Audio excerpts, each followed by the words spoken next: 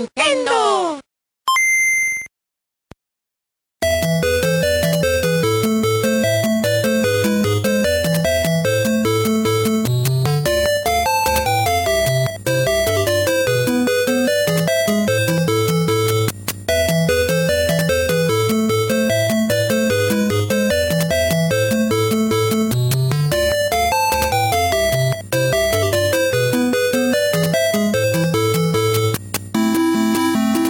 IGN's offices in San Francisco. Welcome to Nintendo Voice Chat for the week of August 1st, 2014. I am your host, Jose Otero. I'm joined by Per Schneider. By Brian Altano. Welcome! And we have a great show planned for you today, hopefully. First, quick note for folks. July was a really good month for NVC as far as listeners, and we actually grew. So thank you for your continued support of our podcast. We are constantly trying some new experiments. We did the Star Fox episode last week. You missed a really cool show and tell episode, Brian. That's where the numbers went dope. up. I wasn't here. Yeah, you weren't here. So it's been going up. No, we need Brian. Brian is totally part of the package. We cannot lose him. You hear me? Did last week. All right. Yeah, but it wasn't by choice. But you're coming back with some really cool stories from Comic-Con that you're going to share later on the show. So let's begin then with some news. I can't. News. That's how we say it. So the NES Remix retail package is coming to the West. Yes. This got announced during San Diego Comic-Con. We all... In the office, I imported the Japanese version because I have a Japanese Wii U, and you guys really liked it because the packaging was really cool, full of little, homages to that 80s era Famicom love.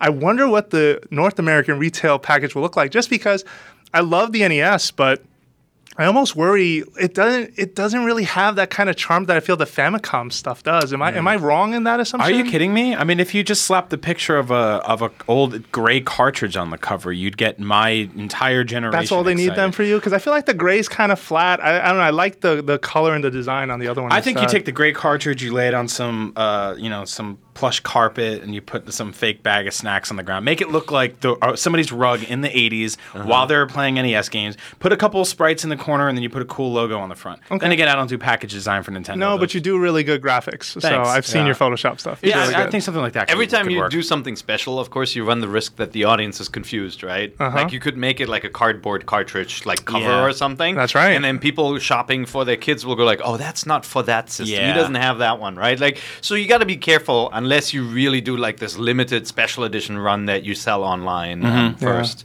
Yeah, I've seen this before where people like remember that crazy packaging for CDs that was like super long when and, CDs first came out. Yeah, I remember that. look like later when you have that packaging, people are like, "Oh yeah, no, I'm not looking for movies," right? Like they look around. So I would love it though if it actually looked like NES cartridge package. I think NES Remix is one of those titles that has tremendous sort of crossover capabilities with lapsed gamers and sort of retro gamers that aren't really there with that anymore. I feel like the Wii did a really good job of capitalizing on that because Nintendo from the jump was like, hey, you can play Super Mario Brothers and Legend of Zelda on this thing. The ones you played when you were a kid. And they put them in the menus. They put them in like the virtual console shop while you're downloading something. You'd see like Mario run by and things like that. Which is helpful for people who already have the console and they're connected online and stuff like that. But if I'm in a store and I don't work at IGN in this situation. I haven't been playing video games my whole life. I stopped in 1990. Okay. And I like alternate 80s. Alternate reality, 80s. Brian Altano is walking around. Yeah. I've got 3 kids. Yep.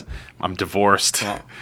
I'm in Toys R Us buying My Little Ponies for my second daughter. And I'm like, why? Why am I here?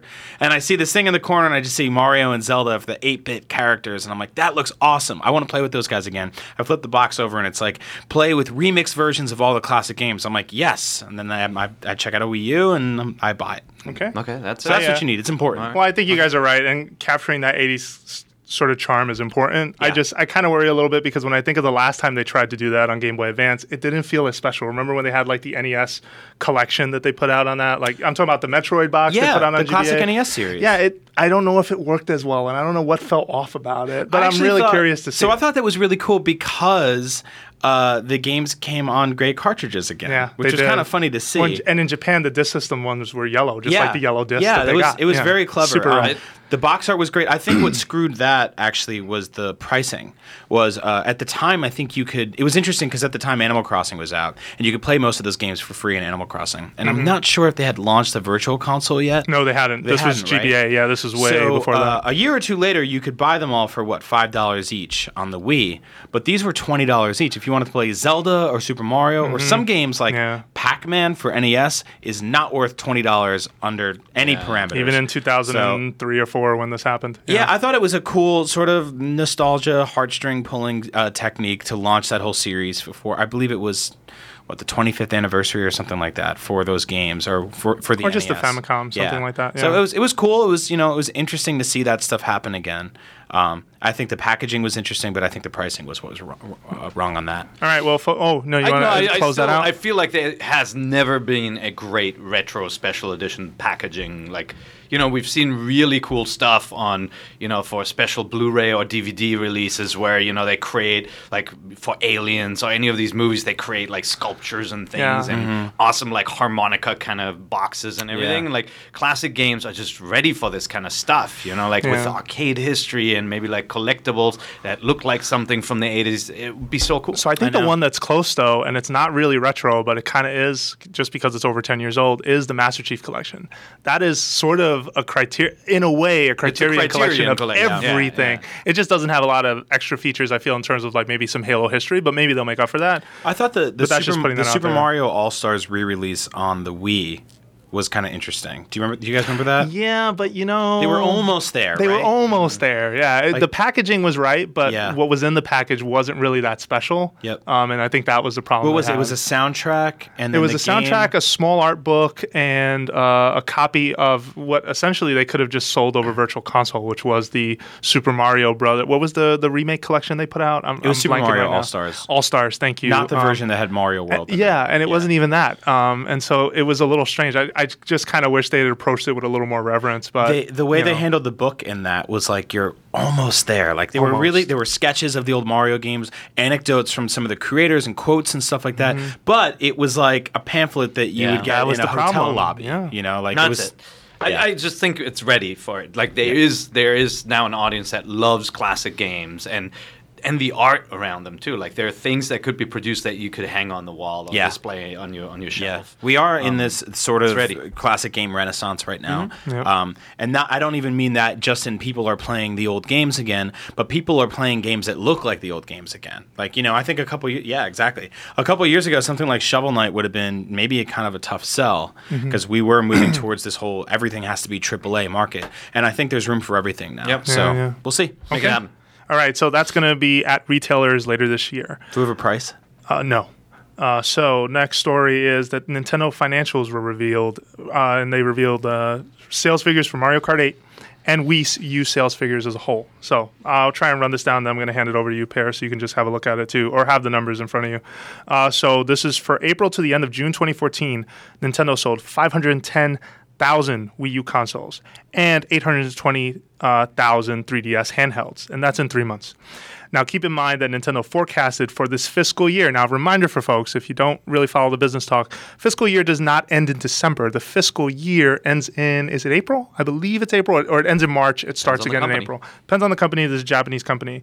Now, that said, the forecast for Wii U's for the fiscal year will be 3.6 million, according to Nintendo. And for 3DS, they're expecting to sell 12 million, which, if you look at that number, they're not off to a great start, at least on the 3DS front, but we'll see. Regardless.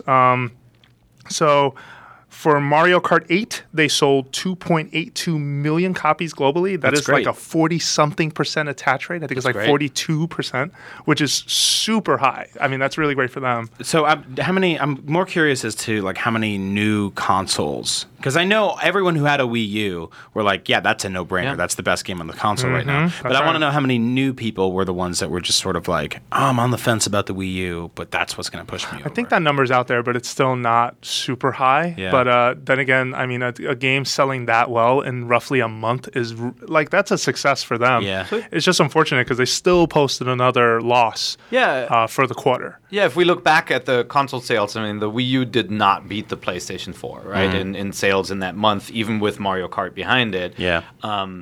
Which is, it's a pity because it's such a big game coming out, and it's not like PlayStation 4 had a huge game coming out, but it obviously is a newer machine with a little bit more momentum behind it. But momentum is the key. But it is an upwards movement, right? Yeah. Like the more people picked up a Wii U, and some people say it's a marathon and not a sprint. It's going to, if the past is any indicator, the Nintendo titles have a long tail. Yeah. And Mario Kart will be a top seller, hopefully, every month now, and convince more and more people to pick up the machine because it is such a great game. Yeah, right? I'm curious how it's going to fare against, and I don't know if we've talked about this so much on the show before, but it sort of feels like it's the Wii U is the kind of their Titanfall. Right? Where it wasn't the thing that took down PlayStation 4, but it is the thing that gave them a good spike that month. Now, I mean Mario Kart. You meant Mario Kart. Mario Kart I was like, wait, what? Yeah, Mario Kart is Nintendo's Titanfall. Now, where Titanfall I think kind of fell off, I think Mario Kart has potential to kind of stay around longer. I feel like the word of mouth for Mario Kart has just stayed phenomenal. And well, it has. I feel specifically in Titanfall's case, and this is speaking from experience and talking to some friends who both play this game like competitively or just like are really into it. The community, there were a lot of things still missing from the initial package. Something like as simple as private lobbies took a while to show up. New game types weren't exactly rolled out as quickly. It shipped with sort of a core set, and people were hoping for more. And at least to my knowledge from the people I've talked to, that didn't really show up. Now, I do feel, though, that Mario Kart might be in the same boat because it did ship with a great number of tracks, right? 32, 30 racers, really cool stuff. But the DLC thing still has not shown up. Now, I firmly believe, though, with it's a guarantee. Copies sold, it's a guarantee. It's happening, but are they waiting for Amiibo to do it? Is Amiibo going to be the way that you're going to be able to access downloadable tracks or add downloadable tracks to Mario Kart? It seems to make the most sense because if they roll it out digitally, I just don't. I mean, that's what I was expecting them to do before Amiibo, but months keep passing and it hasn't happened yet. But that would put us into what, like December? Well, yeah, Amiibo doesn't have a launch, but it's holiday. Yeah. All bets are, and I've said this before, probably November 21st. That's the last Friday before Black Friday. Black Friday. It's also an important date. In Nintendo history. I think November 21st is also the same day they sold the Super Famicom. It came out for the first time. There were a bunch of historical releases that were big for Nintendo in November, and I think they fall on that day. Yeah, I think it's sort of on them to keep that conversation going around Mario Kart between now and then. Mm-hmm. November is a half a year away from when that game launched, so that's kind of it's a long tail. It's a long tail. Yeah. So you need kind of something in between. I don't know if the Mercedes car is going to be enough, whether or not we get that here. I think you need a little more than that. Okay. No, I'm sure it'll be more too. I mean, it just feels like that game is ready. People who are playing that game are having so much fun. You go online, it's so easy to just get addicted and keep on playing. That 8-track pack is just such a no-brainer. Yeah. And then you see somebody else who's racing on that track, and it tells you, oh, you don't have that track, you can't race, right?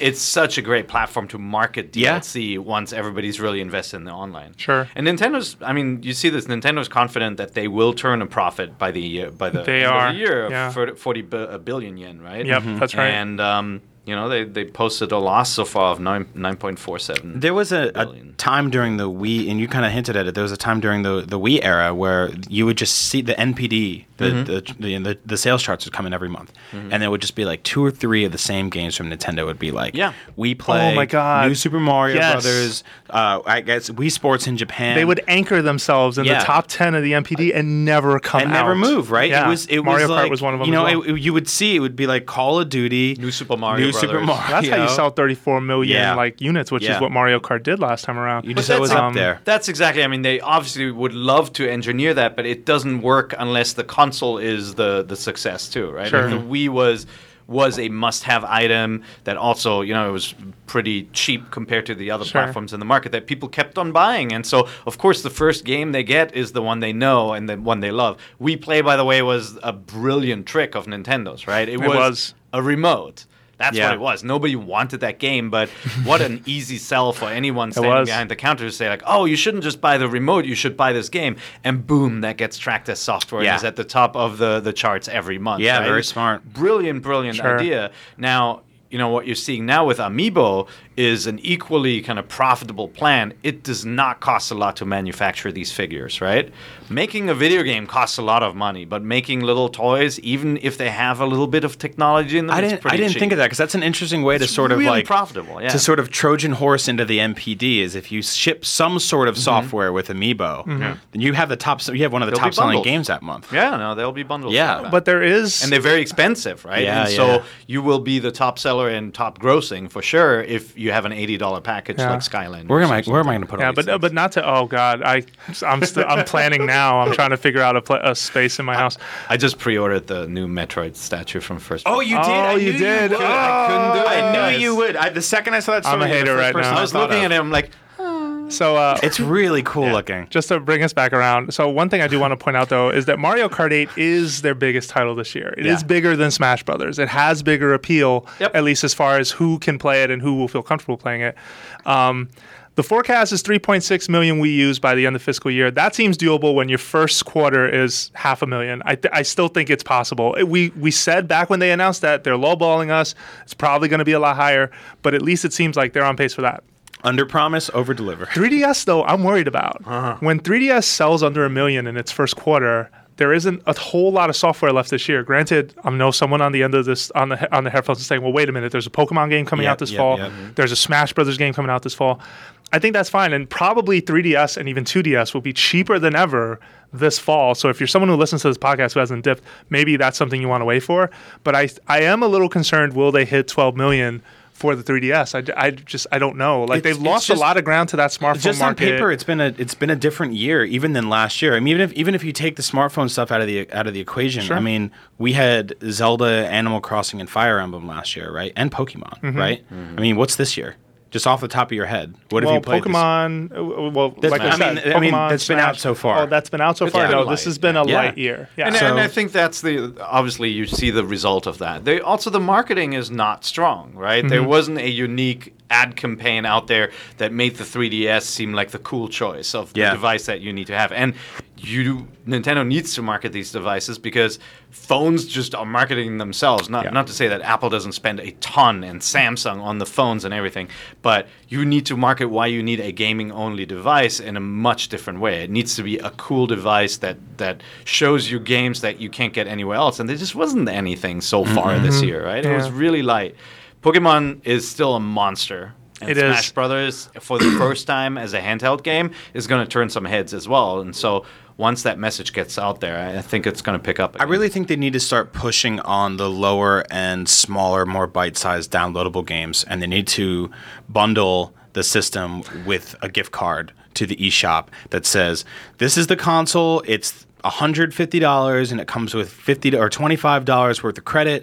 These are the games you can buy with that credit the second you get it. So you can just say, all inclusively, here is a box I am handing to a kid and he will shut up. So the smaller games are happening. Shovel Knight, software like what was Durameshi Sports Set? Rusty's Real Deal Baseball, Steel Diver being sort of free to play demos. Like I think they're happening. There just isn't a huge volume, just like their console and just retail catalog in general.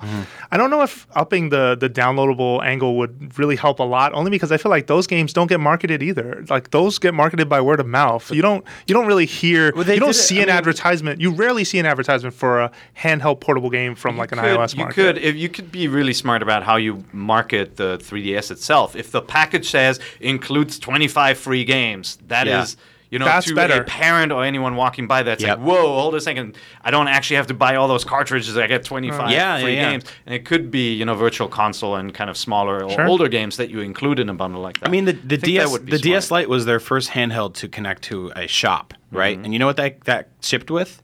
$10 worth of credit.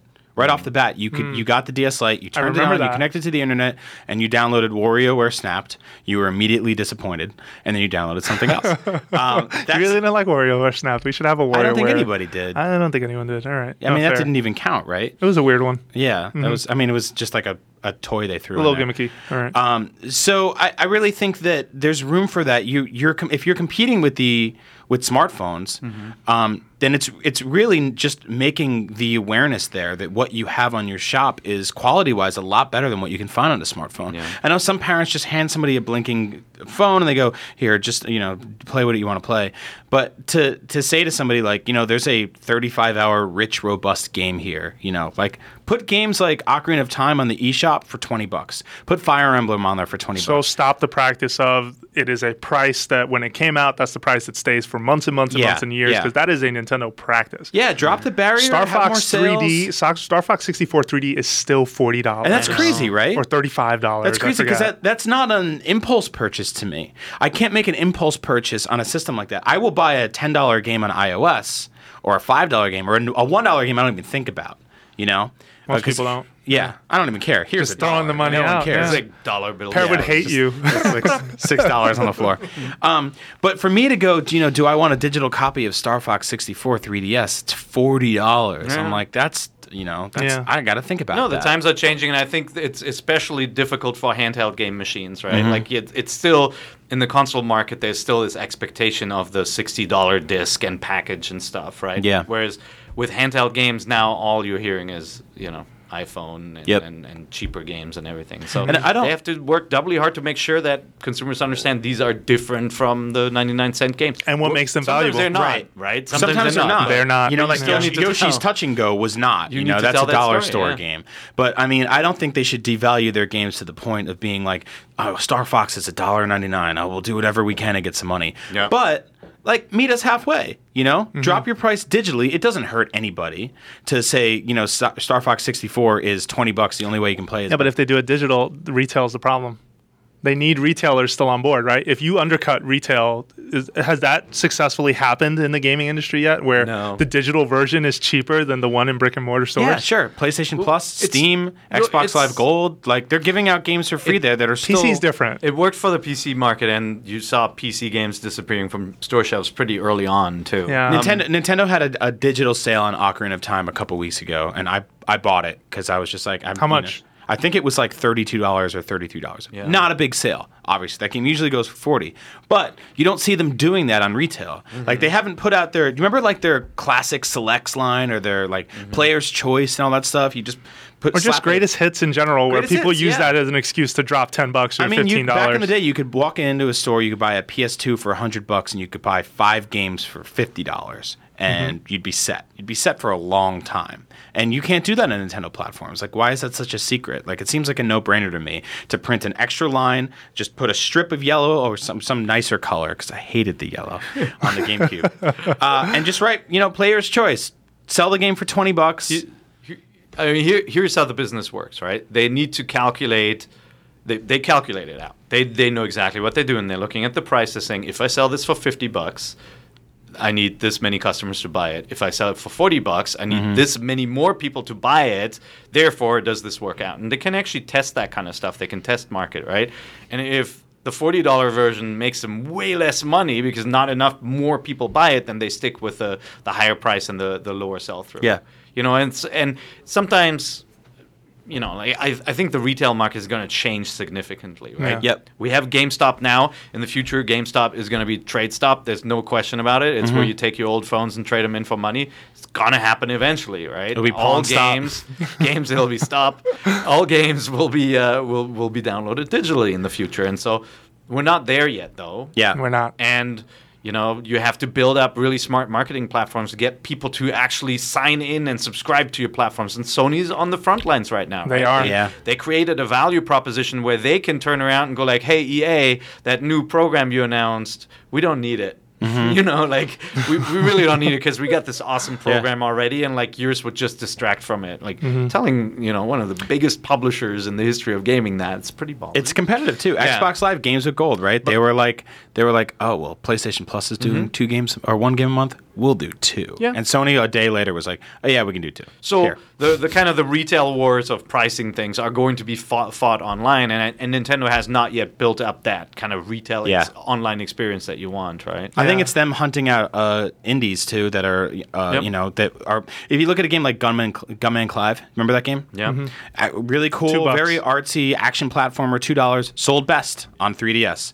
It was on iOS, it was on PC, blah blah blah. Sold best on 3DS. Why? Because people want to go on their 3DS and spend $2 and play a game like that. Yeah. It works perfectly with those controls, and that's great. Like we heard, like, oh, it's kind of like Mega Man, and it's got some platforming stuff. And I was like, sure, I'm 100% in. I want to play that.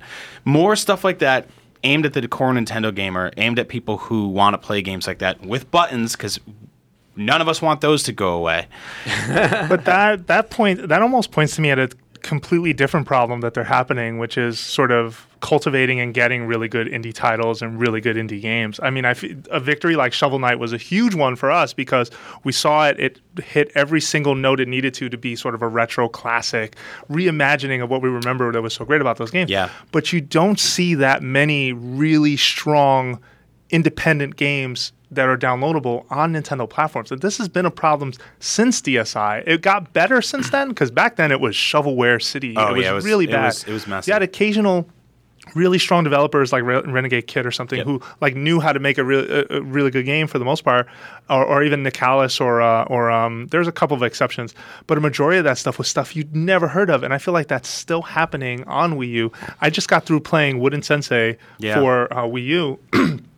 It is not good. Like it is. I was playing it's it not too. awful. Yeah. But it's not memorable. It doesn't feel special. And I feel like with independent developers, there is a very hit or miss situation where either you get a hit on your hands or you don't. And I feel in Nintendo's case, you don't see as many hits come out of there. I honestly think that a reason we did get the platformers and action platformer games we got on the Wii U and the 3DS the last few years is because the developers first and foremost were like, I got to put this on a Nintendo platform so Nintendo fans can appreciate it. I don't think it was Nintendo going, you got to put this on our platform. I think this is old school Nintendo heads grew up to make games and they're like, you know, I owe it to these guys to put this here. I think some of that is true, but I do know that they jump-started the engine of actually reaching out, right? Like if you go to the Game Developers Conference, you'll see Nintendo meeting with indies and you know actively mingling, actively seeking out content. Mm-hmm. Even the Unity deal also was part of that. Well. That was a big move for them. We did an open house at IGN. You know, every GDC we open up our doors and we let indies come in and demo their games, and we let members from the press come in and check them out here just to kind of host it somewhere. And Nintendo was there too. You know, Nintendo showcased games, but also talked to a lot of the indies. So I think that's changed. I think it's just, you know, when you're talking to an indie, and some of them, you know, they're not rolling in dough, right? They want to know that the work they put in actually pays out and gives them, you know, pays for their living. And so what do you go for? The machine with the lowest install or the others? And so if it's easy to port, like with Unity, then I think Nintendo is definitely there, and they're making more of an effort. And there have been a bunch of good games too, right? Help me out here, because I'm lost. You know, what was the bird game? I'm totally drawing a blank. Which bird game? Angry Birds. No. Are you talking about the one we imported from Japan with the pigeon? Oh no, but that would be terrible. That was a great game. What are you talking about? No, little yellow bird. You couldn't jump. And you're talking about Tokitori. Yeah, Tokitori for Jesus. Yeah. Okay. Yeah, I'm getting old. No, I mean, what's your name again? Yeah. All right, wait. So what's your point with Tokitori? But that was a good one. game. Yeah, Trine 2 was pretty good. Yeah, and we saw, you know, you mentioned Renegade Kid. We've seen, you know, at least 2 better games from them on the platform. So I don't Maybe think my expectations are skewed, but I almost feel like I want to see more, or I'm not seeing enough. Yeah, there's been a lot of cool stuff. Like 1001 Spikes was great. Shovel Knight was great. I had fun with DuckTales, even though some people were upset at it. Yeah. There's like I open my Wii U. It's mostly I look through all those pages and pages because we don't have folders. I'm going to start showing you guys the weekly press release because you guys get it too in your email, where you look through that list and you go, I have not heard of like 8 of these games. But that's okay. But that's they're indie games. Like you don't like some. There are always nice surprises that you've never heard of. I'd say on the flip side, it's not like I turn on my Xbox One. I'm like, oh my god, look at this wealth of indie games. Yeah. And same thing with iOS too. If anything, Guacamelee, you know, hit. I played on Vita before I saw a year ago. Xbox. Yeah. Mm-hmm. So, no, I mean every Thursday morning, that's the first email I check. Sorry, everybody else sending me emails, but the first email I check is I see that Nintendo weekly downloads thing, and I click on it. and I'm like, what's in here? Because this is, you know, it's kind of a mini Christmas. But sometimes Christmas just brings you soccer for NES and nothing else. Yeah, and that's we want Christmas. We want another World of Goo, right? Yeah. We want a game where you power it up and you're like, why is this so good? Yeah. What are those guys doing these days? I swear I haven't heard from 2D Boy in forever. Well, I mean, they did a game. Team. They did Little Inferno at the Wii U's launch, which is a fun toy. Yeah, that was a fun toy. My kids still sing that song. Really? Okay. Yeah. All right. A little Inferno. It's really irritating. Yeah. Cool. Okay, so last bit of news today, and then we're going to take a quick break. There's a Nintendo Direct on Monday focused on Hyrule Warriors. So this is happening Monday, August 4th, 8 p.m. Pacific Time, 11 p.m. Eastern Time, 7 a.m. GMT. And there's even what's AAEST again? I don't know that one. What? Is that Asian Central Time or something? Anyway, all right. So That's racist. look out for that. No, it's not. Hyrule Warriors comes out, at least in North America, on September 26th. Quick note, I think it comes out in Japan on the 16th. So this is probably just a move by Nintendo to get ahead of some of the information that is no doubt going to be coming out within the next 2 weeks about that game.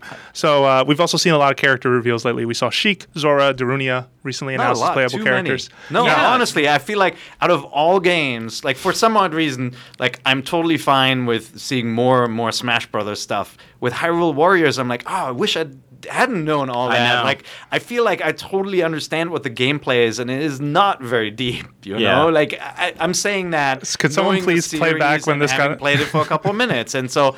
Like I'm hoping there's a little bit more mystery. Like some characters I'll discover from classic Zelda games, I'll be like, this is awesome. Well, there is some mystery too because there's a mode. So at Comic-Con they had a trailer, features trailer where they had some character reveals, but they had a mode in there that is sort of modeled after the 8-bit sprites of the original Legend of Zelda. Yeah. But there is some completely different game happening there.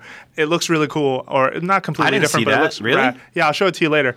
I can't wait to find out what that is because that could be the other thing that is rad. But the problem is you're going to hear about it before you play it, and then the excitement's kind of gone. I'm with you, Per. I miss the era of secrets, mystery, and mystique, and just like when you would play a game and you would unlock something you didn't know it was there until you were like, holy crap, and you'd call a friend and be like, look what I just unlocked. Like we in Smash Brothers, in Hyrule Warriors, like we see every single character, every boss, like there is too much media for these games out there now. And like to me, a lot of the great power of Nintendo games is discovery, and that's kind of lost. It's not just Nintendo. This is sort of a dead art everywhere now, right? Mm-hmm. Like the unlockable characters. So you're saying video games are like Hollywood, where you go see a trailer for a movie and it gives away most of the movie? It's not only like that, but it's also like before you go see Dark Knight, here's 600 set photos, here's interviews with every single person there, here's leaked pictures of the suits and the blah blah blah blah. See, and there's an audience that really loves that stuff, but I guess you can opt out. Yeah, right? I opt out all the time. I work at IGN. I absolutely cannot opt out. I think we're in a unique position, but also, I opt out all the time. What are you talking about? There's definitely a portion of the audience. It's a large portion of the audience that wants as much information about the game because they see, one thing is it's one thing to see a character or see an environment or a level, and it's something completely different to play it, right? Destiny is a great example. We did a month-long exclusive on Destiny where we blew out all these different features, but it's so different when you actually play the game and you level up the character. I just feel like Hyrule Warriors, my worry is that it is a one-trick pony, and that the thing that makes it interesting is the discovery of all the I'm so happy right now because when Hyrule Warriors got announced, you were the guy defending it up and down. Still defending it. No, you're not. No, some of you are not. Some of you is not. No, you guys were like, they should never do this to the Zelda franchise. So I feel bad because we piled on it like it was worse than smallpox or some. It was guilty of some like egregious sin, and it isn't. And it seems to be having a lot of fun with what it is, and I can't wait to play it on August 16th, which I'm going to. So that's my point's always been. It is not Zelda. It is not replacing any Zelda game. That's right. It's made by a completely different developer. Therefore, I welcome that it exists. I think it's great. I think it's great that it exists because it gives you like a combat experience in the Zelda universe. Yeah. Like it still looks a little bit like an imposter, like where you're like, wait, that's, it doesn't quite look like Princess Zelda. It doesn't quite look like Midnight, like the wolf. Sheik's a little weird, but they got Darunia and they got Zora, really, right? Yeah. It's a Zelda like mixtape that somebody hands you, right? That has a bunch of like cool covers of tracks of things that you love, and it's a cool like sort of. I've described it as like it's the appetizer to the main course, which is Zelda Wii U coming down the line. It's not. That's not it to me at all. But go ahead. I don't mean that in a bad way. I've treated it as a completely separate thing. I don't associate it with anything outside of character like design. A dinner at a different restaurant. Yes, it is a completely place that you've heard their food's okay, but not so great. But you're willing to sit there and try it. And in some cases, you'll get something really good. In some cases, you might not. That's not a slam on the game. I'm still excited to play this because with each character reveal, I'm more interested. it. And Yeah, I'm me like, too. okay. Really? And and that mini game I just described to you, whatever that is, if that's rad, you got me. But wait a minute. So we'll see. But who is saying, all right, you guys have shown me dozens of hours of this. I'm still not sold. I need a Nintendo Direct. That doesn't make any sense. We've seen enough. But I told you, like, this is only because my instinct tells me this is because the game is coming out very soon in Japan. There are a bunch of live streams already planned over there where so they're going to be showing it off. They want to that. get ahead of what's going to come out of that and That just makes say what it sense. is. That to me is why this is happening. Otherwise, why would you? I don't want to say waste time with a Hyrule Warriors Nintendo Direct. I feel like they just need a Nintendo Direct in general these days.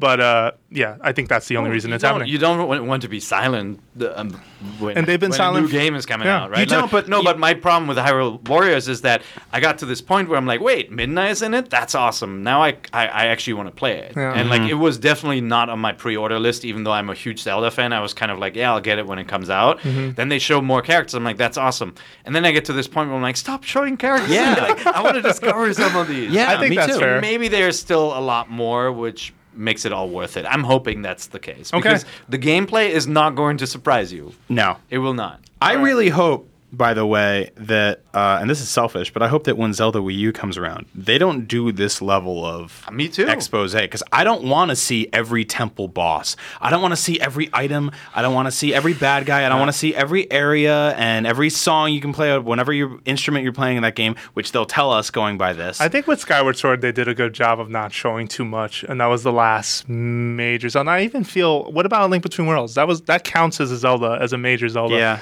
Do you feel like they showed too much? many weapons shown. I mean, that game already kind of spoiled some of its items. So you feel A Link Between Worlds the did world that? was spoiled already because it was based on a pre-existing Zelda game. But we knew about every single item. So in what that about game. Skyward Sword then? Go back a little further. I don't remember what was revealed beforehand, but I do remember that, seeing some of the... If I had seen some of the bosses for the first time in the game, it would have been a little bit more impactful.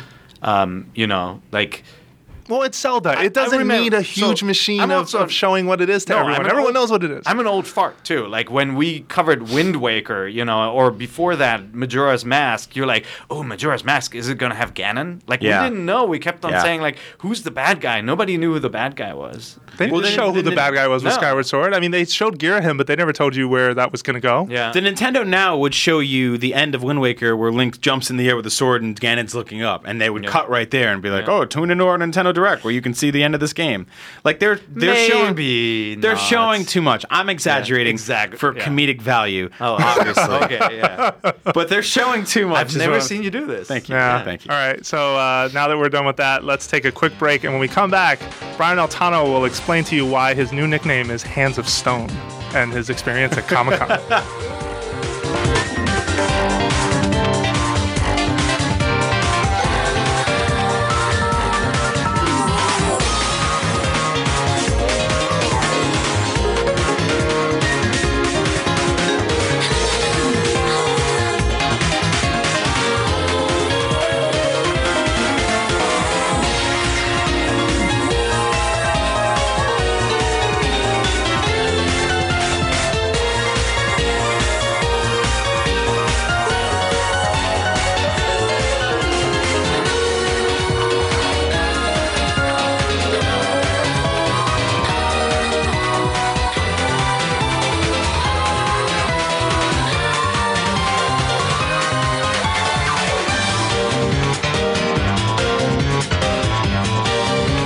Welcome back. Jose Otero here, joined by Per Schneider and Brian Altano. Welcome. So, Brian, you are, to me, your nickname should be Hands of Stone. Thank you. Why is that? Because you played Bayonetta 2. Okay, you do know. You do know why it is, or you don't? I do. Okay, so explain to the folks why your nickname is Hands of Stone. So I've obviously been playing Nintendo's fall lineup at a couple of different events. I played Smash Brothers, Bayonetta, Hyrule Warriors. I played Smash for 3DS, and they've all sort of clicked with me on some level. I've gotten some hands-on time with them, but none of them were really like, oh, this is the next wave of Nintendo games. You're gonna love this.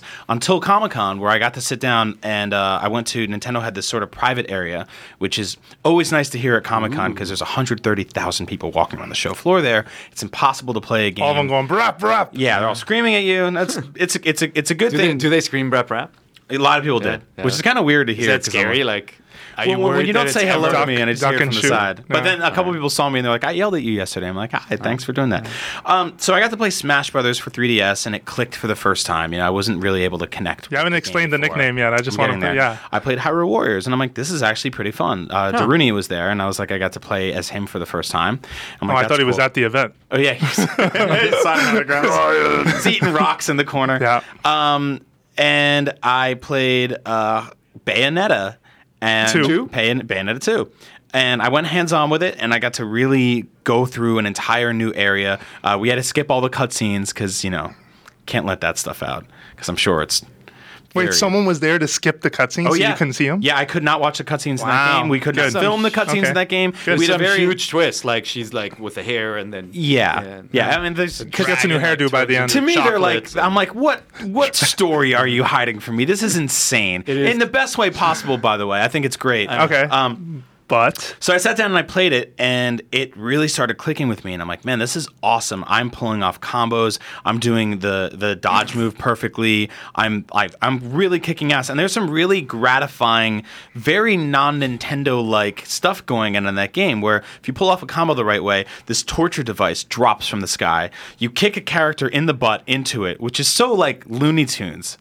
It's very Looney Tunes. And then you start mashing buttons, and like this meat grinder comes out and just chops this character into bits, blood shooting everywhere, your hair's whipping around. And I'm like, man, I'm kicking ass. I beat these bosses, I beat all these guys in a row, and then at the end of it, it says, you are rewarded the stone reward. And I'm like, awesome. And the guy running the demo was like, that's the worst you can get. Oh, I was like, why would you call it that? It looks like I got something cool. I thought you were going to say like you were kicking ass and you've never played as well, and then you look to the right and there's actually a little kid there playing and your controller is unplugged. No. Because controllers at Comic-Con have cables. Yes. I mean, I think he earned his nickname with that. Hands of stone. Hands of stone. So the guy was like, to get the best thing in the game, you have to go through an entire stage without getting hit once. And you get judged on that, which I don't even know how that's possible. If you're a hardcore gamer, like that's something you should aspire it's for. A very common thing in Japanese action titles that it's all about the performance, and they grade you like meticulously. And I feel like fighting games tap into that a little bit with like Street Fighter, but Bayonetta especially, like that was one of the things that I'm forgetting the director of Bayonetta's name right now, and that's so disappointing because Kamiya, that's a common theme through a lot of his games, through Devil May Cry, through Beautiful Joe, through the first Bayonetta, and even though he's not directly involved in Bayonetta 2, someone else's director, it still carries over. And I love that about that game because it gives you that high bar to reach for if you're willing to commit to it. And you don't have to, and you could just walk away with your hands of stone. I did. And feel really good about yourself. I did. Yeah, and that's really good. What did you think visually? Did you were you impressed? Pretty crazy, right? Yeah, I think it's great. I was thrown off. The game throws you off a little bit because there's a lot of perspective changes in that, like you're running up a tower and then they do this 1960s Batman thing where you're running up the side of it, but the whole level's upside down. Yeah. And then like once or twice, I got to the top of this tower and then just jumped off, and the guy was like, "No, you gotta actually. There's a portal door behind you didn't see." And I was like, "Oh, I jumped all the way to the bottom and I had to run back up." Okay, but. Yeah, it's very weird. It's one of those games where I'm playing and I'm like, why do people live in this world? This is a nightmare. Like you see these NPCs. And Purgatorio. I know. Yeah, it's what the world a cute between name worlds for purgatory. Purgatorio. There you go. It's Mario's cousin, Purgatorio. Italian. There it's you go. Been dead for centuries. All right. You said you. Sorry, unless you do. You no. Want to So finish yeah, that I thought? really Sorry. enjoyed it. And one thing that we talked about a little bit, but there is a new like kind of casual stylus mode where you can play just with the gamepad and a stylus. And that's part of all Platinum's games. There's just a very easy configuration controller. Yeah, so for this one, it's a lot of like swipings and circlings for combos. And I was like, this kind of reminds me of, I don't know if you guys remember this, but Ninja Gaiden Dragon Sword? Yeah. That was the Nintendo DS. You held it like a book and you slashed through it. It was great. It was really, really well done. Fun. You didn't expect a ninja. Wait, are you rolling your eyes? I remember. I totally forgot that existed. The Nintendo rep had too when I brought it up. He was like, "How do you remember that book style game?" Right? Yeah, that was No, and it was people doubted the input method because they were like, "This would not work." Yeah, it worked. It worked so freaking well. It actually worked better than a lot of the Ninja Gaiden games that came after it. Ooh, that's a slam. Sorry. Okay, so you mentioned just an aside. You mentioned that San Diego Comic-Con, Smash Brothers on 3DS clicked for you. Is this your first time playing it? Talk a little bit about that. So it was actually my second time playing it. I played it at E3. Okay. And it just did not connect with me at E3. And I went and played the Wii U version at E3, and then I walked over and played the 3DS version. And I just couldn't pull off like a lot of the moves.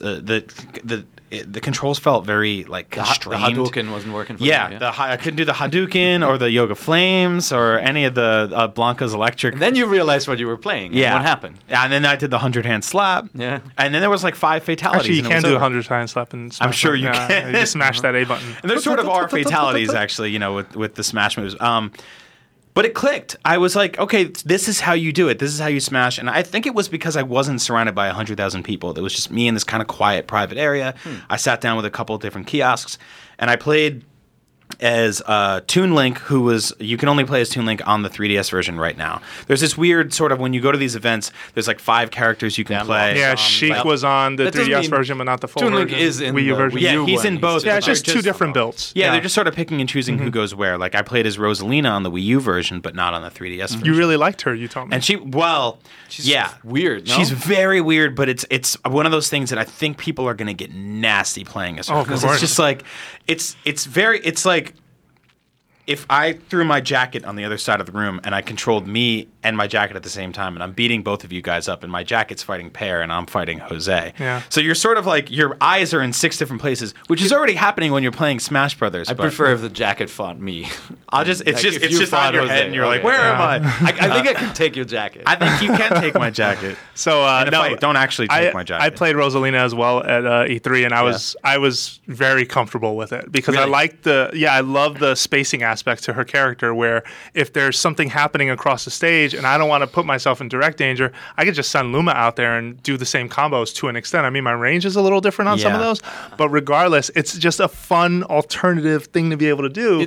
I was whooping some. It looked butt, cool. man. I just couldn't figure it out. Honestly, You'll get in there. the heat of You the need time. battle at E3, where there's somebody next to you with something to prove. Yeah. I just I tried that character. I'm like, ah, You're not going to lose that when you get home. You got 3 little ones with something to prove. They all want to beat you. Exactly, but at least at home I can plop in, Go to your room. practice mode and try out the character Okay. first. That's the cool thing about this game is like they handle so differently. The characters really handle differently. That's what I'm really excited about, actually, is digging into Smash Brothers on my own for a while and just playing with each character and figuring out their quirks. You going to play online and play with us? Yeah, I'll play online.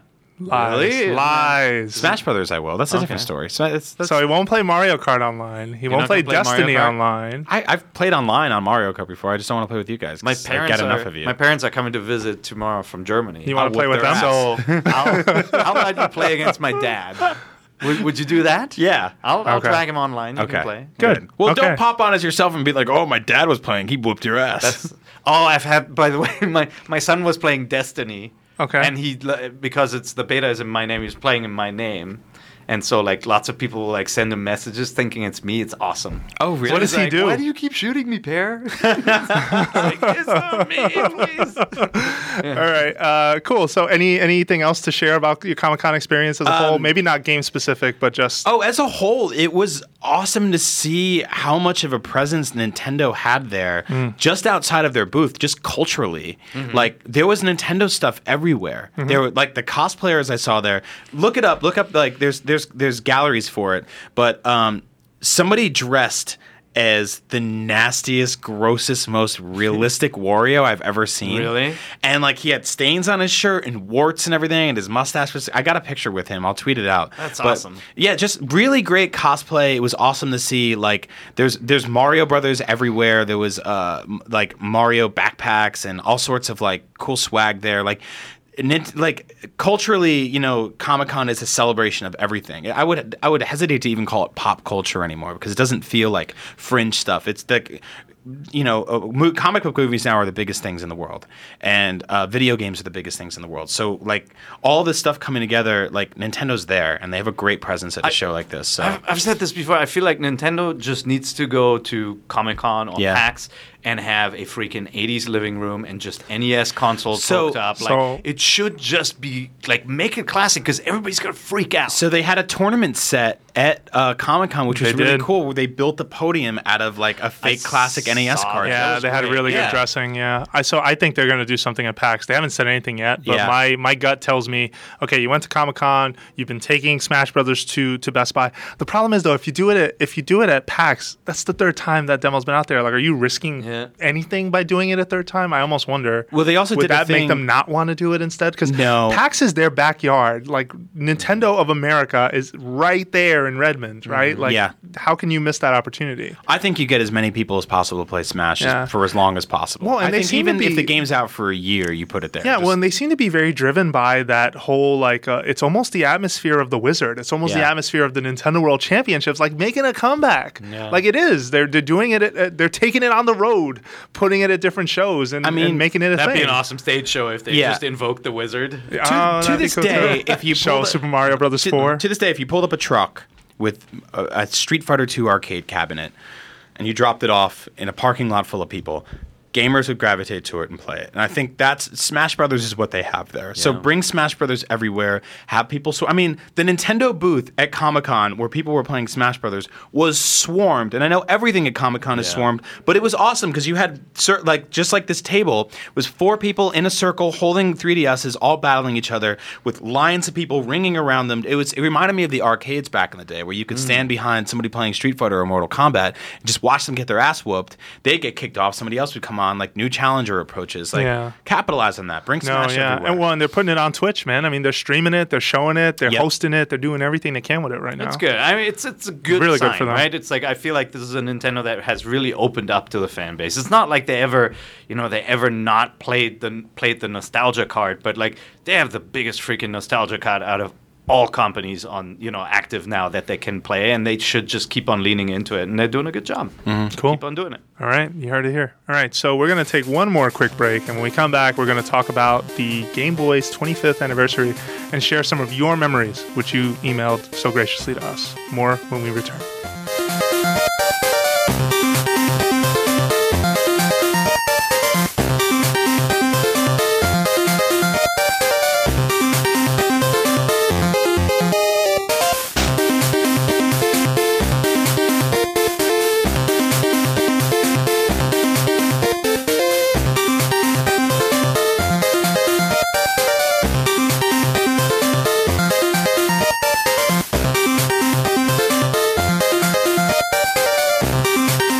Welcome back. Jose Otero here, Brian Altano to my left, Per Schneider to my right. So apparently today, guys, is the Game Boy's 25th anniversary in America, or at least it's the day on the calendar that most people think it was. I'm not entirely sure because when you look back at anything from the late 80s or early to mid, like the record keeping was not so great. Yeah. But this is the date that folks are celebrating. Now, in the past, we have talked about Game Boy memories before, and actually, Per, you weren't there. So I want to ask you, like, what are your memories of the Game Boy, or what are some that stand out to you? Were you in America or Japan when it came out? Over and over. Yeah. Oh, Yeah. man. Look, it's just the Can you give context to that for folks who may not recognize that day? that would be Tetris. Yeah. Okay. No, I mean that was what this platform was about for me. You know, you were able to take your favorite games on the go, and my favorite game at the time was just Tetris for whatever reason. And I didn't think that would be the kind of game to hook me for that long. It's just like it was the first time you had this game where you could just spend a couple of minutes, and then stop and then go back, and you had to go back. Yeah. So, as a device, I never actually owned my own classic Game Boy. Were you just borrowing people's in college or Yeah, something? we all had in college. We all Were you in college around that time? Everybody knew someone with a Game Boy. Just like back in the days, like not everybody had their own Atari 2600, but your neighbor had one, and you had a Commodore 64, and then somebody else had a Atari or a Sinclair. Yeah, I grew up That's in how it was. I grew up in the Bronx, man. You don't share anything with No? anyone. Hell no. we'd always You'll be go lucky to to see it again. We'd always go to somebody's house, but What size shoes are those? Yeah. my friend had one of these, and I'd steal it quite frequently. Okay. No, that's good. Something I want to mention real quick. Yeah. We did our episode about Game Boy memories. We did. We did. And I talked about how I got mine for Christmas. And it was, I got all my presents for Christmas and my Game Boy wasn't there. And then my mom said, why don't you check your stocking? And my stocking was hanging over the thing. And I pulled it out and my Game Boy was there. What I'm realizing from this episode is that the Game Boy came out in July, which means 25 years ago, from July until Christmas, I was like, Mom, I need to get a Game Boy. And she was like, you have to wait until Christmas. Yeah. That's like 6 months. That's crazy. That's half a year. I was like, I need a Game Boy. And I was probably the worst. I was running around the house, screaming and yelling, I need this thing. She's like, go ahead. I just imagine like little Brian Altano looks exactly the same. Everyone always says that, like with the stubble and everything. Yeah, he's that tiny body, giant head. Going, Give me a Game Boy. So that meant for 6 months I was insufferable and I wanted this thing. I was thinking about this. No, not at all. I was thinking about that very thing today though, because I also got it for Christmas that year, and what bugs me out is I don't remember asking for it, but I must have, right? I mean, I watched cartoons. They were marketing. I remember the hands and the packaging fancy, was amazing. Yeah, I remember everything about it. I must have been asking for it, but I just can't remember it off the top of my head.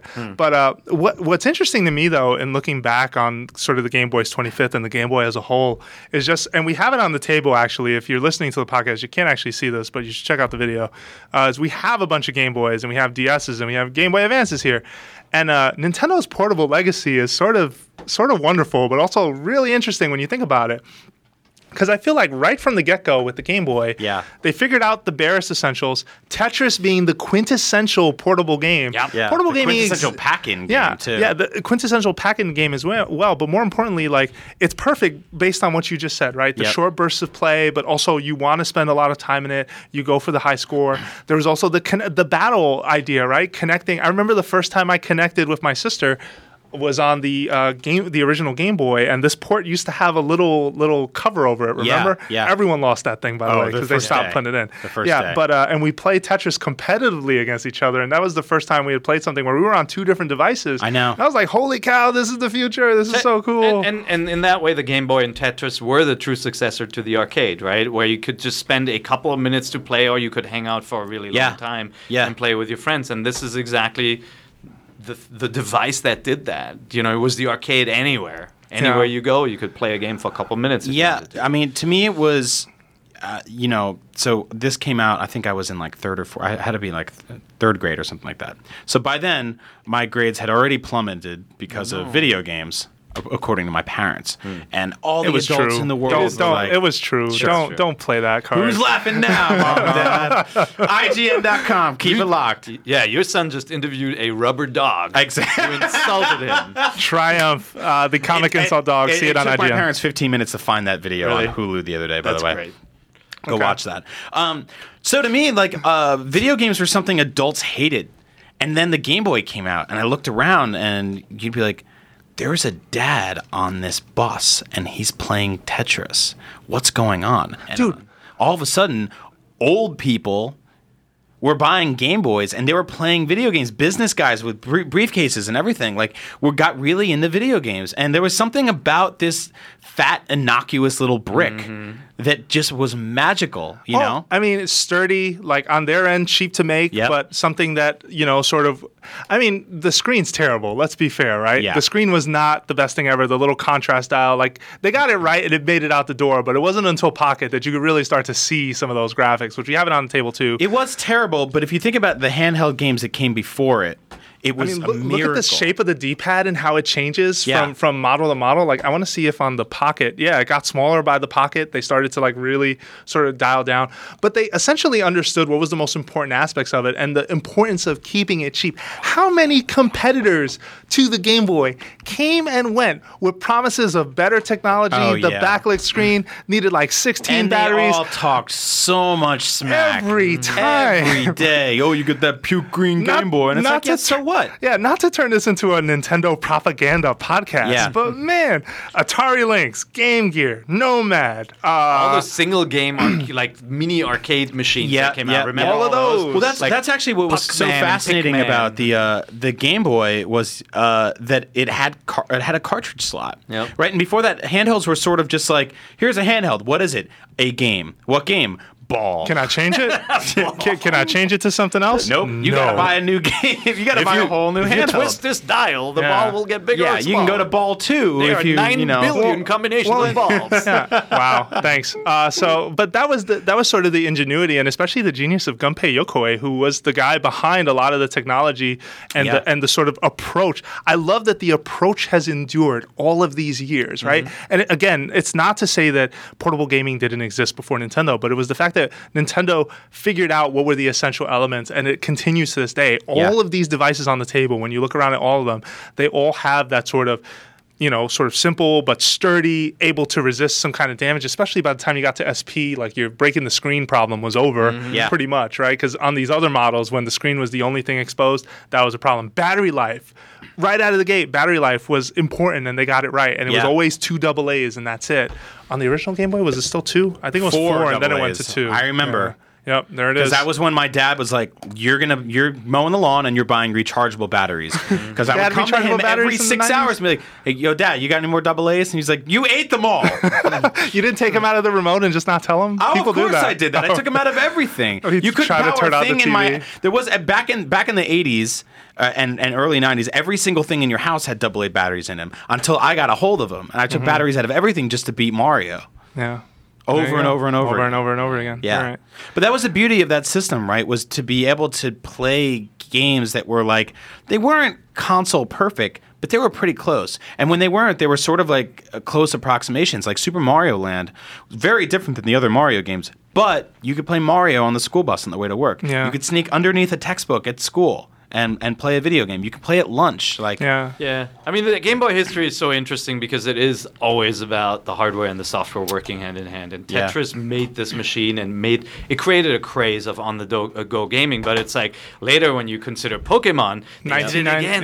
They did it again, right? Yeah. They created a game that was all about being portable and sharing and trading with others. Connectivity, right? yeah. And so we don't have kind of like a paradigm shift like that now. No. There isn't anything in the 3DS realm. I would say they tried, right? Like the AR games, the first time you see the 3D without glasses was really impressive, and it's easy to forget that. But once you're over that hump, it doesn't endure. And so I still feel like the 3DS is looking for this big kind of, big shift that didn't exist. Well, if you look at Pokemon, I just want to throw out there, Pokemon was probably the most important game from the Game Boy era, because we're talking about 1998, the system had seen its lifespan already for a significant amount of time.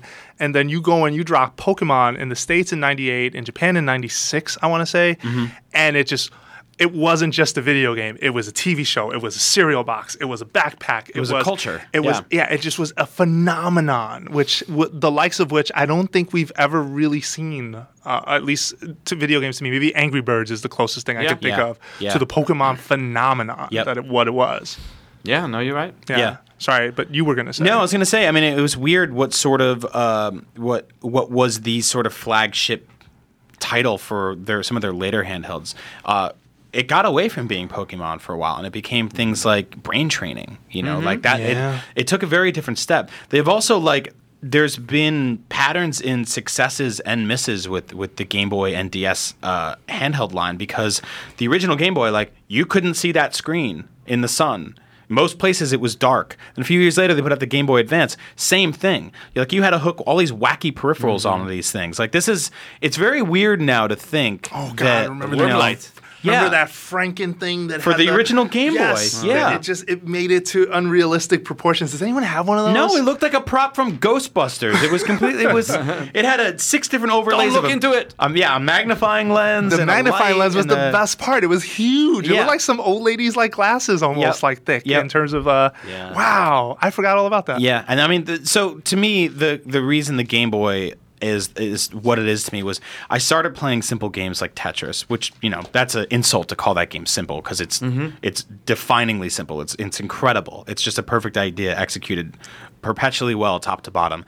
And then games like Mario were a little more robust. But when Legend of Zelda: Link's Awakening came out, and that was the first time you could play a full console quality Zelda game, on a handheld. That's when it was like we were moving into a new direction. Yeah, and it wasn't afraid to be weird, and it wasn't afraid to be different. Yeah. And that's the thing I think endures most about that specific game, because I always feel like the Game Boy ports of every single thing Nintendo made was always a little Super Mario Land. I remember playing it as a kid and going, why am I playing this shmup level? Why am I in a submarine right now? Why did the turtles explode? Why the heck am I in Egypt? Yeah, why did they blow up? Nobody knows. Yeah, nobody knew. And you Mario don't go after the princess in that game. In the manual, he didn't have Fire Flower. It was a rubber ball he would throw at things. You remember that? It just bounced everywhere. I remember being a kid going, okay, I guess. Why am I in Egypt? Yeah. What's going on here? All over the place. Yeah. But with Zelda, I feel like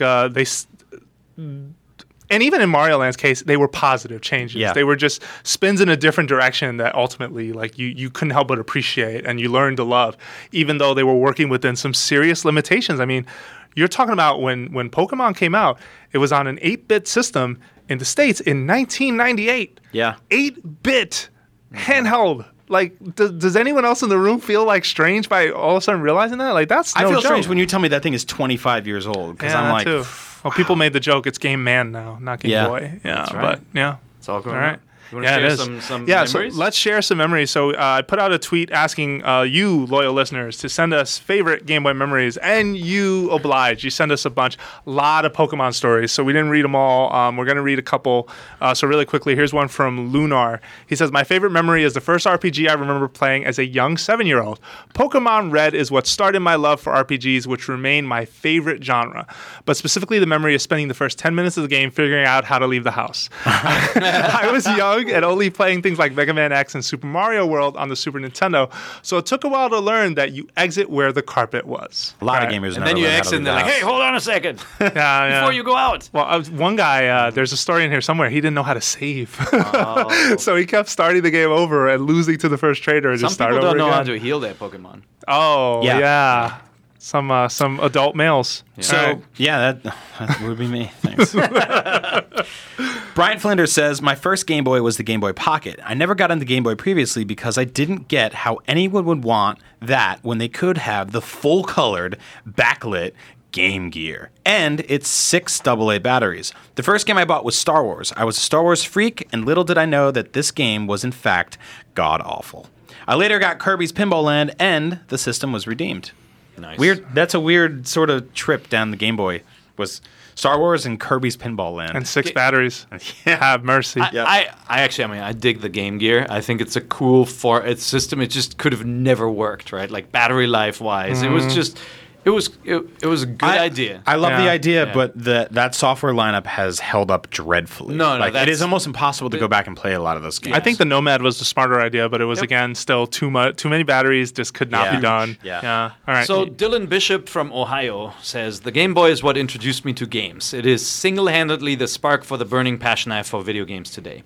That being said, those early days were rough. I begged my parents for one when I was around 6 years old and was surprised with a Game Boy as well as a copy of Pokemon Red. It was simply amazing. I had no clue that there was a save feature, though, nor did I realize you could heal at the Pokemon Center. There you go, man. So most of my time was spent continually facing off against Brock with only a Charmander and a Butterfree, losing and then restarting at Red's house. This kept going until my batteries ran dead, but I still loved it anyway. This is the story I saw. I remember playing Link to the Past and I was stuck in a room and all you had to do was... And the red light's blinking. No, I had to light the torch. That was all I had to do. And sometimes you just have this different problem where you just can't, the red light blinking. There you go. Well, those are the worst. Here's the problem. When the Game Boy was powered on, it always had a red light. Always. Yeah. And now when you see a red light on your thing, you're like, this is going to die. Well, and on 3DS, it's a panic attack, by the way, because it's blinking really fast. You're like, oh my God, I need a plug. I get frantic I need it right now. Okay, so I'll read one more from Brant Range. I hope I said that right. As a child, Range, he comes to Up at Noon every week. Oh, cool. Okay. Yeah, good man. Hi, Brant. Wore a Brap shirt to the studio today. Nice. Yeah. That's the best I can do. As a child in the 90s, I remember getting Pokemon for Christmas in 1998. I played the game for hours virtually everywhere I went, even bringing my original yellow brick Game Boy to school, where it was promptly taken away multiple times. The ability to take a massive world with me wherever I went, was and still is very impressive. Yeah. Nice. Yeah, that's what got me with Zelda, right? You just have this huge open world everywhere you want to go. Yep. Being a kid and being able to do that was phenomenal. It was. Do you want to read some more? Yeah, please read some more. Yeah, no, All right, let's how go about through this a couple from more. Robert Ty. Hey all, first off I want to say I love the show. Thank you very much. My favorite Game Boy memories actually involve receiving some systems secondhand. My first Game Boy, the original, was a hand-me-down from my cousins, and I played Pokemon and Tetris non-stop on it. Like, seriously non-stop. Recently I've tracked down a clear Game Boy Pocket and a Game Boy Micro, and I'm loving them both so much. I really like them because they're slightly rarer systems that you don't see every day. You are all the best. Thank you. I love the clear design, by the way. I always thought it was cool to see how all these sort of wires that and, was and pieces incredible. like fit that in. blew my mind when they first did that. I love the clear area, and I remember the Game Boy Pocket one he's actually referencing. And I think the original, like this Game Boy, the original model had a clear package. I want to point something out real quick. Yeah, sure. I have purchased every single one of these iterations at some point. Not these exact colors and stuff like that, but I went from the Game Boy to the Game Boy Pocket to the Game Boy Color to the... I remember when Japan got the Game Boy Light and I was jealous. To the GBA, to the GBA SP, to the Game Boy Player, which was another way to play games. Yeah. Super Game Boy, all those things. To all through the DS line, all through the 3DS line. Yeah. I am a sucker for these things. Every time there's a new one out, you got the Micro? There. Yeah. Really? Yeah, I got the Famicom Micro. Oh, nice. Yeah. Oh, yeah, that's right. You told me about it. Which is cool because that was the first one they've done that had swappable faceplates. Yeah. Which is like a kind of a cool idea. So I broke I'm going to tell Per the story because I told you the story. So, Francisco in engineering, I broke his heart yesterday, or 2 days ago. Did you do that? Because he has a Game Boy Micro, and I forgot the topic came up. And I was like, oh, yeah, that one's really rad. But then it hit in my head. I'd seen a lot of fakes of it. And the way you can tell is if you flip it over on the back, the Famicom, the anniversary Famicom one, has a Mario sprite on the back and some kind of graphic or something. And I was like, so there are fakes of those. You do realize that. He was like, fakes. And I was like, yeah. I was like, does the back of yours look like this one? And I showed him online. He was like, oh, no. I was like, I'm so sorry, Francisco. This was one so of if you're listening, I'm still really sorry about that. I have the Famicom. The Game Boy Advance line is one of the first times I started to really see rampant piracy around all this stuff on eBay. Oh, it got crazy. So Bubble Bobble is one of my favorite games of all time. Really love that game. And I saw it was available for the GBA, and I had never purchased it. So I went on eBay to buy it, and I got it, and it shipped it to me. And the box it came in was just like, looked like somebody made it at home. And the cart had a sticker on it that said, Buble Bobble, like Michael Bublé.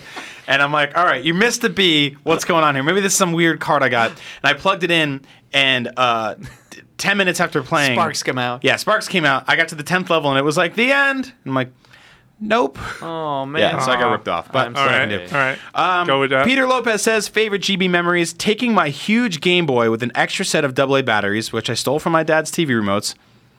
Nice work, Peter. That's how you Nice to job. school and trading Pokemon with friends at recess. P.S. My mom had my back and never told my father who the battery thief was. I would have figured it out. Yeah, I mean, who's you going to narrow it down to?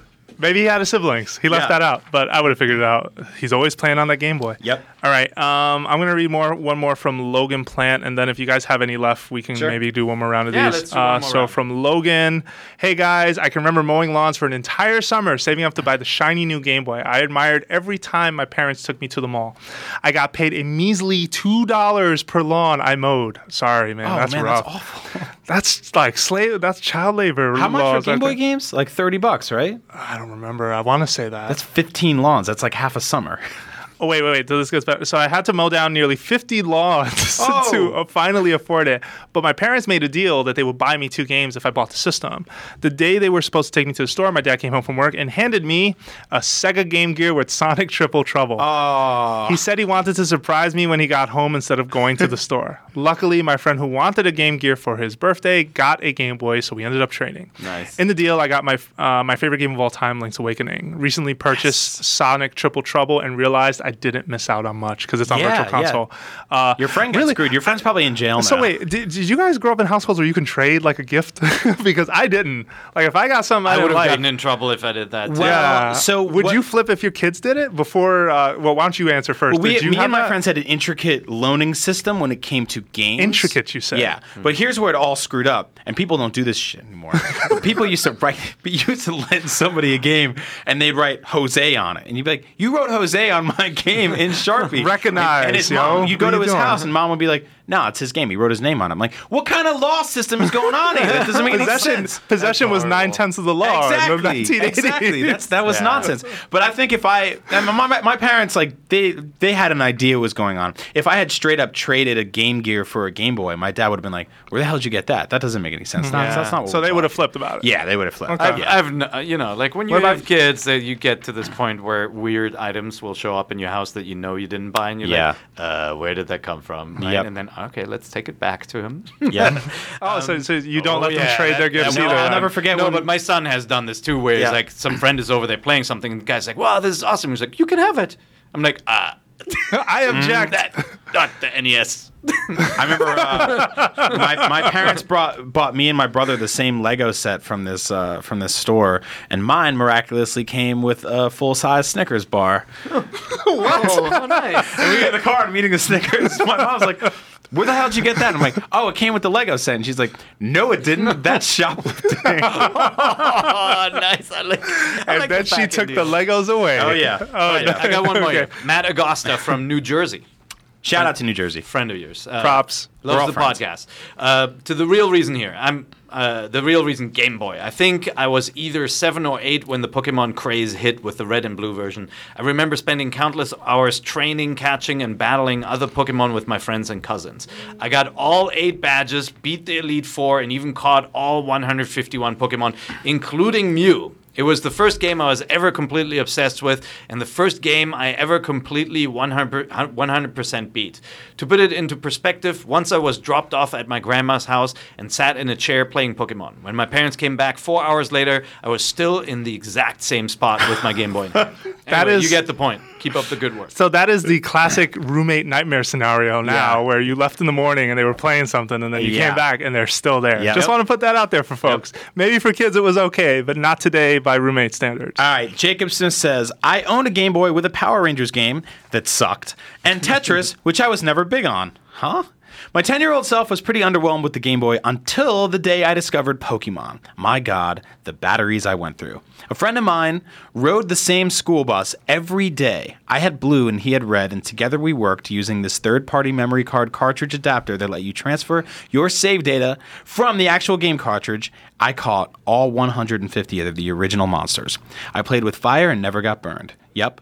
Fought Missing Go. Missing No is a glitch Pokemon. And caught it, never hurt my save data. So he was like glitching the systems here. Yeah. Unfortunately, my friend never caught all his. After about a year or two, his red cartridge battery died and could no longer hold a charge. But those were wonderful, glorious times. He's talking about this like he was on the battlefield. Look, some of that can never come back because the cartridge batteries. I know. Yeah. Well, there's a way to replace it. If you look up on YouTube, there's a way to do everything on YouTube. Right, but that doesn't mean your save file's back. No, it's gone. No, but I remember that for Zelda on NES, I turned it on one day and it was just like, I forgot everything you've ever done. And you just cried your eyes out. Yeah. Okay. And then I bought it every year for the rest of my life. So I'm going to read the last one from Michael Martinez, and then we're going to close it. All right. So from Michael, one of my fondest memories is being a 5-year-old kid and seeing advertisements during Nintendo's 1995 Play It Loud campaign.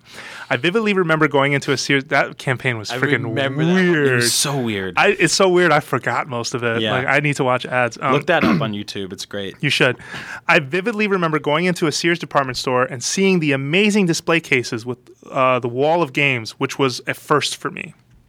Christmas that year, I opened my first present and received a radiant red Game Boy and copies of Mega Man 2 and Bugs Bunny Crazy Castle 2. Was that real? I hope it is. This was extra special because it was my very first handheld console, while being arguably the first legitimate handheld console. Yeah. Looking back on that, it's pretty cool to see how far Nintendo's handheld has come, and growing up with it makes me appreciate each advancement up to the current model. Yeah. Keep up the good work, guys. So he likes the podcast. Thank you very much. Thanks a lot. If you sent in an email, we definitely saw it, and we're figuring out a way to use as many of them as we can. Maybe we didn't get to read it on the air, but we still appreciate it. Like I said, a ton of Pokemon stories. I did not realize how many we were going to get, but I guess I shouldn't be surprised because it was such a phenomenon for its either time. Tetris or Pokemon. It has to be. Come on. Yeah. No, I true, just want to say real quick, if you have a 3DS, a lot of the games we've talked about are there. You can go play Link's Awakening. I think you can go play the original Tetris. If you want to see what they're still in there. The Mega Man games are all on there. Yeah, a lot of them are still puke green. You know, if you want to see that old color scheme, download them. They're a few bucks, and a lot of them really hold up. So, check out what the best games are. Grab a few. They're cheap, and relive the glory days of this wonderful little handheld's 25th anniversary. Yeah, for sure. All right. Well, thank you very much for listening to Nintendo Voice Chat. We are a weekly podcast on IGN, but that is not the only thing that we are on IGN. In fact, there are dozens of articles, previews, features, videos just for you. So make sure you check it out. We have a ton of Comic-Con coverage that check out the Triumph the Insult Comic Dog bit with Brian. It was just absolutely so strange. It was so strange. This was energy. I saw Brian, energy. I saw Brian speechless. Brian's like looking at the dog and probably like Robert Smigel under the table and going like, "What the hell am I doing?" It broke me in the best way possible. It was funny. You looked my face hurt from laughing. It was the hardest I've ever laughed. You heard people laugh off camera, like through the whole Comic-Con. You never heard a peep on set. All week they were like quiet on the set, but this one they were like, just let it go. Yeah, no, it's good. So make sure you check those out. Also, if you're feeling generous and you have feedback about the show, either email nvc@ign.com or head over to iTunes, leave us a review, let us know what you think. We're always reading and checking your feedback. One more thing. Sure. At Comic-Con, me and Marty and Steve, we got to go to a art gallery from this guy named Super Video Game Land. Look him up. He did that Doom painting back there, and he does tons of classic video game paintings. He did one for Link's Awakening, which he's graciously sending me. He's a huge listener of the show. If you're looking for some cool art, listeners are sending you a lot of stuff. You also got all the Happy Meal toys. What's up with that? I don't know, man. I'm a good, nice guy. I didn't get the Happy Meal toys. You're kind of a crab sometimes. Sometimes. Wow. I'm just joking. I love you. Ouch. Super Video Game Land. Look up his work. He's a great guy, great listener, incredibly talented artist, and he paints classic moments from old NES games, Super NES games we grew up on. So yeah, all right. Give him a look. It's time for this incredible crab to close out the show. That's right. Thank you again very much for listening. You can find Brian Altano at Agent Bizzle on Twitter. You can find Per Schneider at Here IGN. And you can find myself, Jose_Otero. Crab. To hell with you. You got it to be crabby at the end. You did. Thanks again for listening, and we will see you next week.